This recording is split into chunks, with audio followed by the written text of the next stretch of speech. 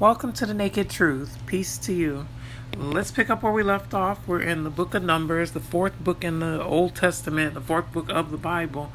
And we're going to begin with chapter 4, and we're at verse 1.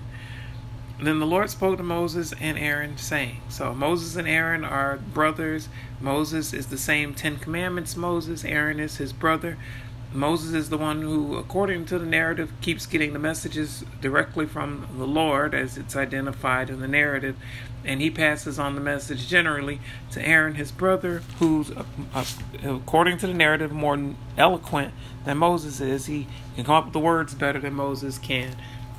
And they work together and lead the people so far through the wilderness after they were just rescued, delivered from, emancipated from slavery.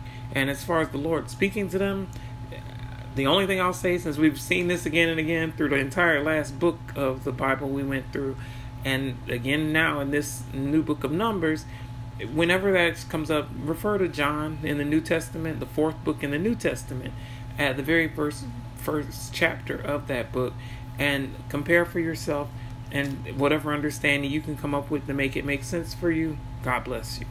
Verse 2, take a census of the sons of Kohath from among the children of Levi, by their families, by their father's house.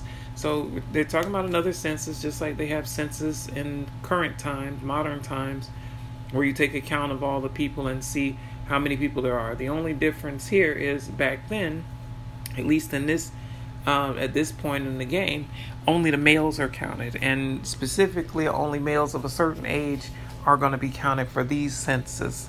Or censees, I don't know what the plural of that is, but so that's one of the differences, pointing to the patriarchy of the Bible, where it's literally only the men that count, not so much the women, throughout the Old Testament and into the New Testament, except for Jesus' teachings. That seems to be the only place I've seen that does draw a balance of the sexes, an equal approach to the sexes. Otherwise, it's all about men. Verse 3, from 30 years old and above, even to 50 years old, all who enter the service to do the work in the tabernacle of meeting. So specifically that group of people who are being counted at this point in this census. This is the service of the sons of Kohath in the tabernacle of meeting relating to the most holy things. So we the other people were counted for population's sake, and so that they could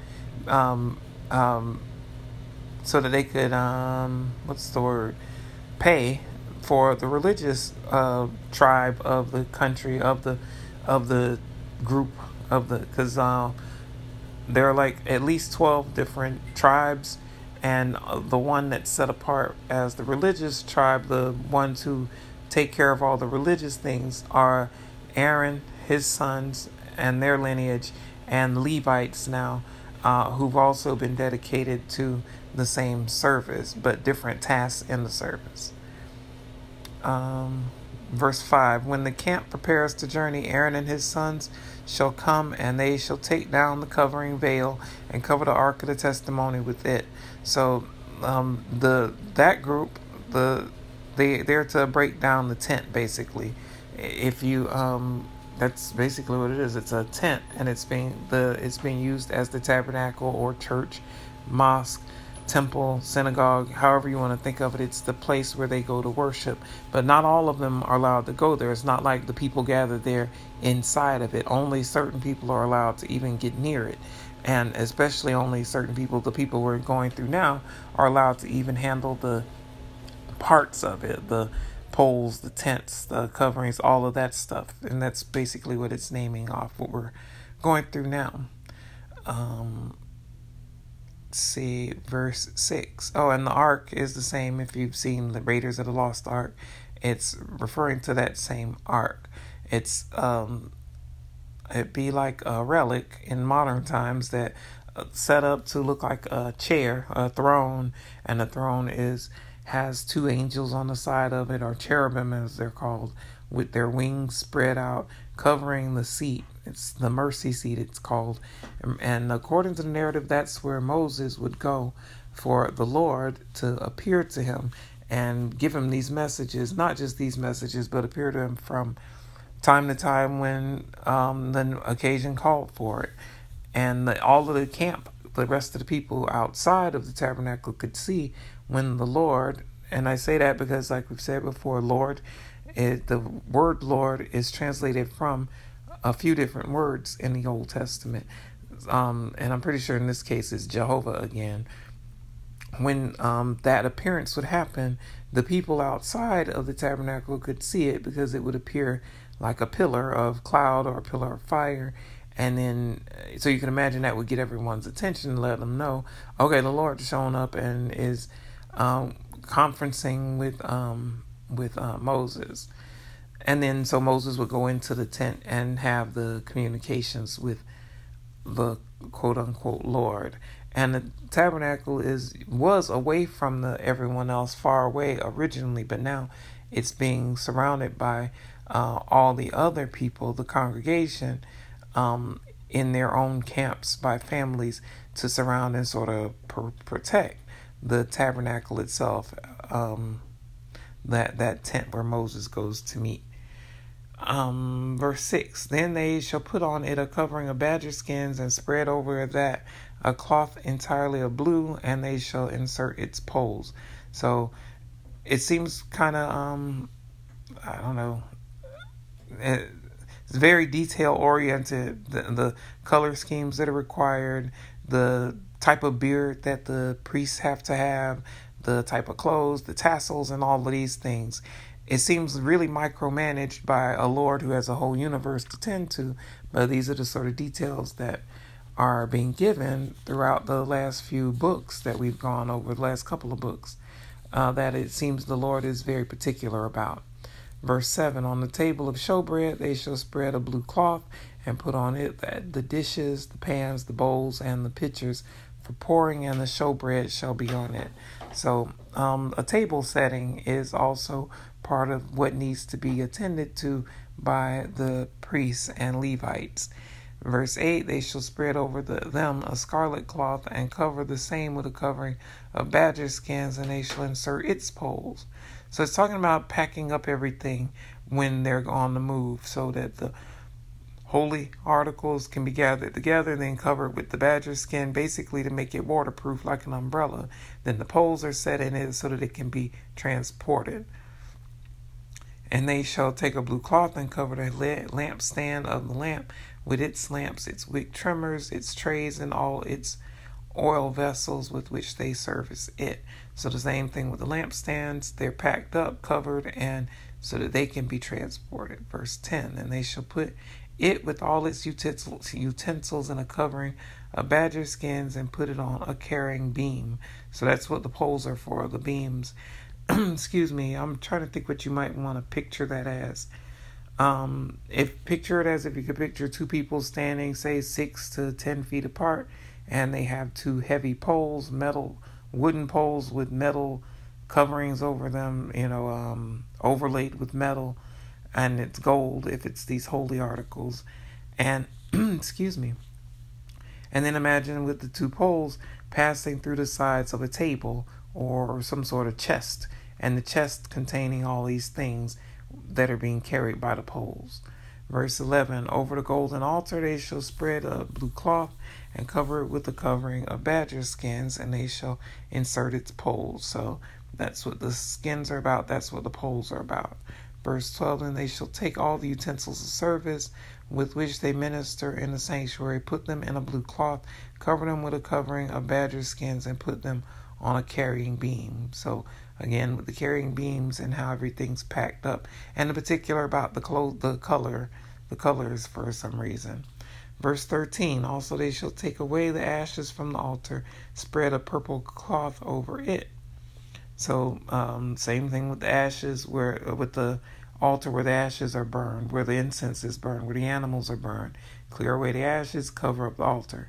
Verse 14, they shall put on it all its implements with which they minister there, the fire pans, the forks, the shovels, the basins, and all the utensils of the altar, and they shall spread on it a covering of badger skins and insert its poles. So same thing with it, packing it up so that it can be transported. Verse 15, and when Aaron and his sons have finished covering the sanctuary and all the furnishings of the sanctuary when the camp is set to go. Then the sons of Kohath shall come to carry them. They shall not touch any holy thing, lest they die. These are the things in the tabernacle of meeting which the sons of Kohath are to carry. So Aaron and his sons are assigned the duties of packing it up, but the sons of Kohath, more descendants of the Levites or either Aaron, specifically aren't allowed to touch the things, but they're free to carry it. And it says lest they die, so there's a death penalty. There is instant karma, it seems, when the Lord wants to, if people offend with some of the holy articles. But when it comes to other things like Dinah's rape, no instant karma there. The people are left to figure it out and do what they will with it, but no justice for poor Dinah from on high anyway. And that's not the only incident. It seems sometimes the Lord here pays more attention to things that seem less pressing and overlook things that seem a whole lot more urgent. Verse 16, the appointed duty of Eleazar, the son of Aaron, the priest, is the oil for the lamp, the sweet incense, the daily grain offering, the anointing oil, the oversight of all the tabernacle, of all that is in it, with the sanctuary and its furnishings. So Eleazar is Aaron's son, one of the two that are left. And the other two more of them were killed with that instant karma sort of thing, not having to wait till you die to reap what you sow, but instantly getting repaid directly from the Lord for offending in something. There's two left. Eleazar is one of them, and these are his duties, the things he's to carry and take care of.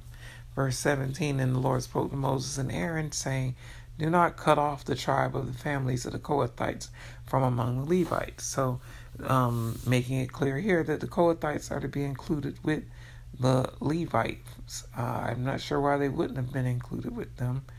Verse 19, but do this in regard to them, that they may live and not die when they approach the most holy things. Aaron and his sons shall go in and appoint each of them to his service and his task. So then that's the part that the Kohathites, as they're called, that's their duty, so that they can take part in the service with the religious articles.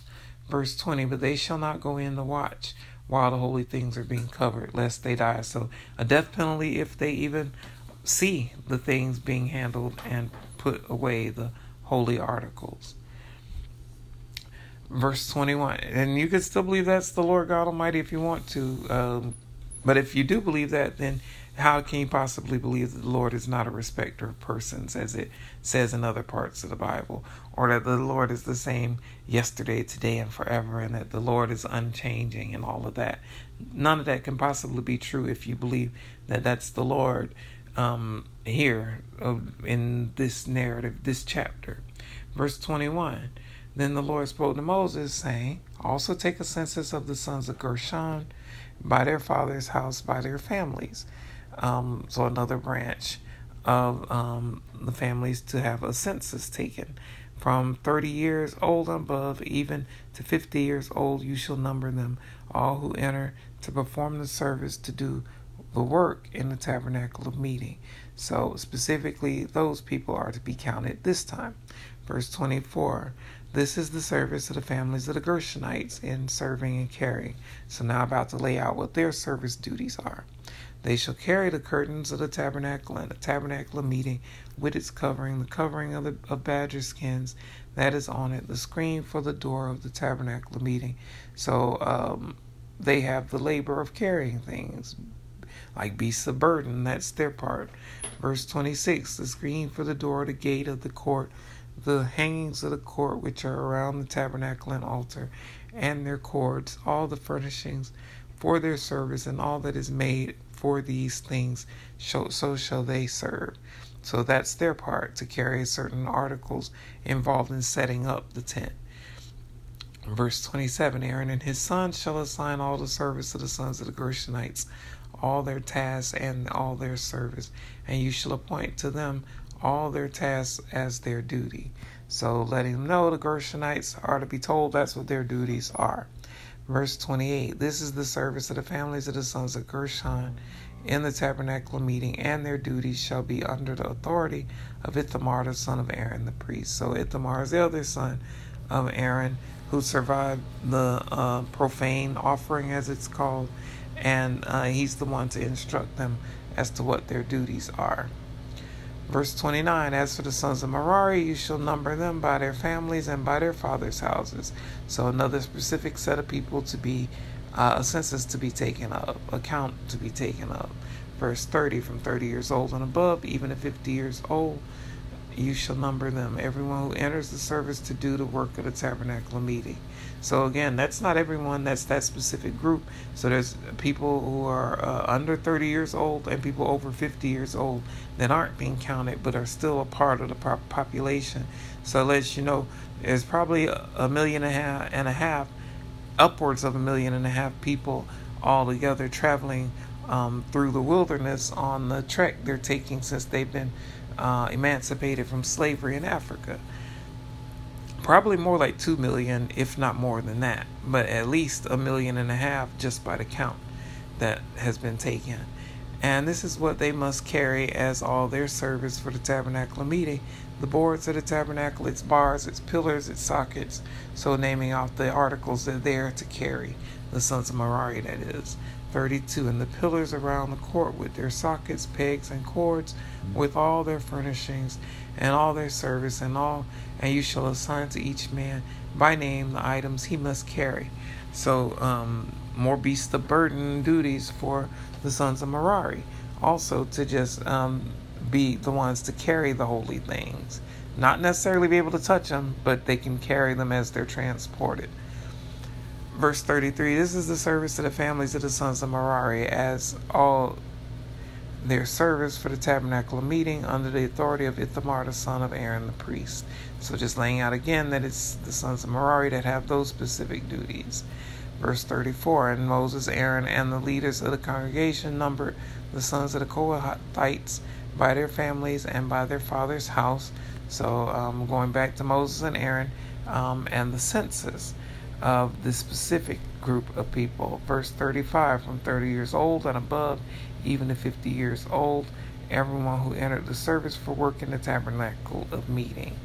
Verse 36, and those who were numbered by their families were 2,750. So that's who's been numbered of that specific group to handle those specific duties. Verse 37, these were the ones who were numbered of the families of the Kohathites, all who might serve in the tabernacle meeting, whom Moses and Aaron numbered, according to the commandment of the Lord by the hand of Moses. So it seems repetitious that it keeps saying these are the ones and then saying them, then saying it again, but I guess that's how it's written, so that's how we're reading it. So far it's 2,700, and those who are numbered by of the sons of Gershon by their families and by their father's house, from 30 years old and above, even to 50 years old, everyone who entered the service for the work in the tabernacle meeting, those who were numbered by their families, by their father's house, were 2,630. So almost 5,000, just over 5,000 people so far. Verse 41, these are the ones who were numbered of the families of the sons of Gershon, of all who might serve in the tabernacle meeting, whom Moses and Aaron numbered according to the commandment of the Lord. So letting us know those specific people are the ones being counted in this census.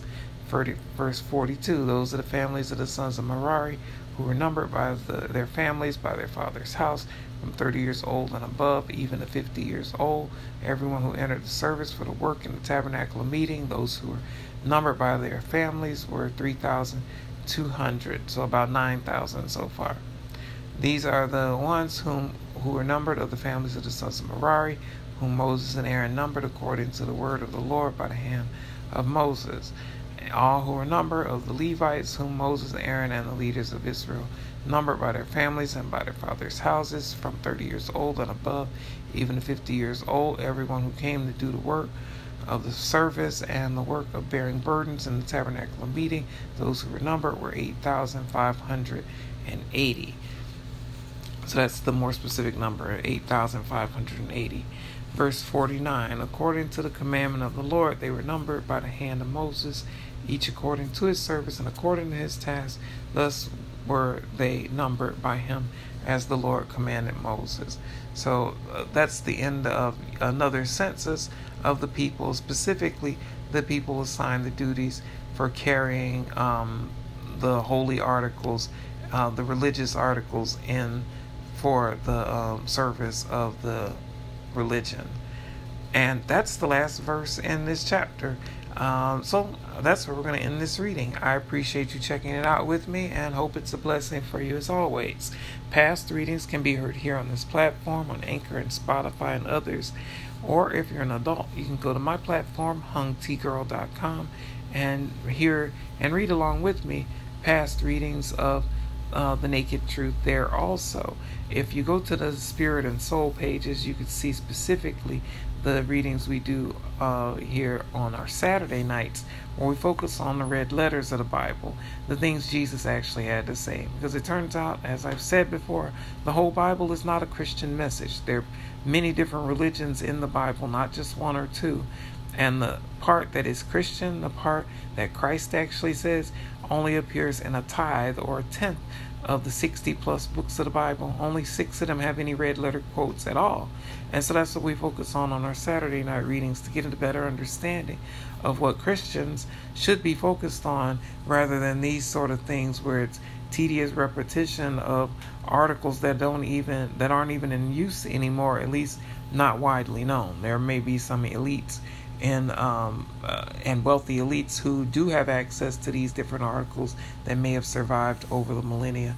But generally speaking, you're not going to see these things in any synagogue or temple or church that you go into around the world, unless, like I said, you're an elite who has access to some of these articles, these relics, that I'm sure some of them must have survived, although some of them, according to the narratives in the Old Testament, were melted down, and some of them were stolen, and when the people were taken captive, and all sorts of different things. So maybe some of them still exist, and I'm sure if they do, they're probably worth millions, and so people aren't trying to let go of them anytime soon. But whatever the case may be, we focus on these other readings on Mondays and Wednesdays so that we get a better understanding as Christians why it is, as Christians, we should focus on what Jesus has to say. Because why else would you give anyone else the authority to be your guide to salvation if you're a Christian other than Christ himself? So those readings, you can read along with me there on my site. You can get a subscription, make a donation, or just enjoy the free content. I appreciate all of the above, and God bless you for all of the above, and I hope you'll join me again. Stay safe, and peace be with you. See you next time.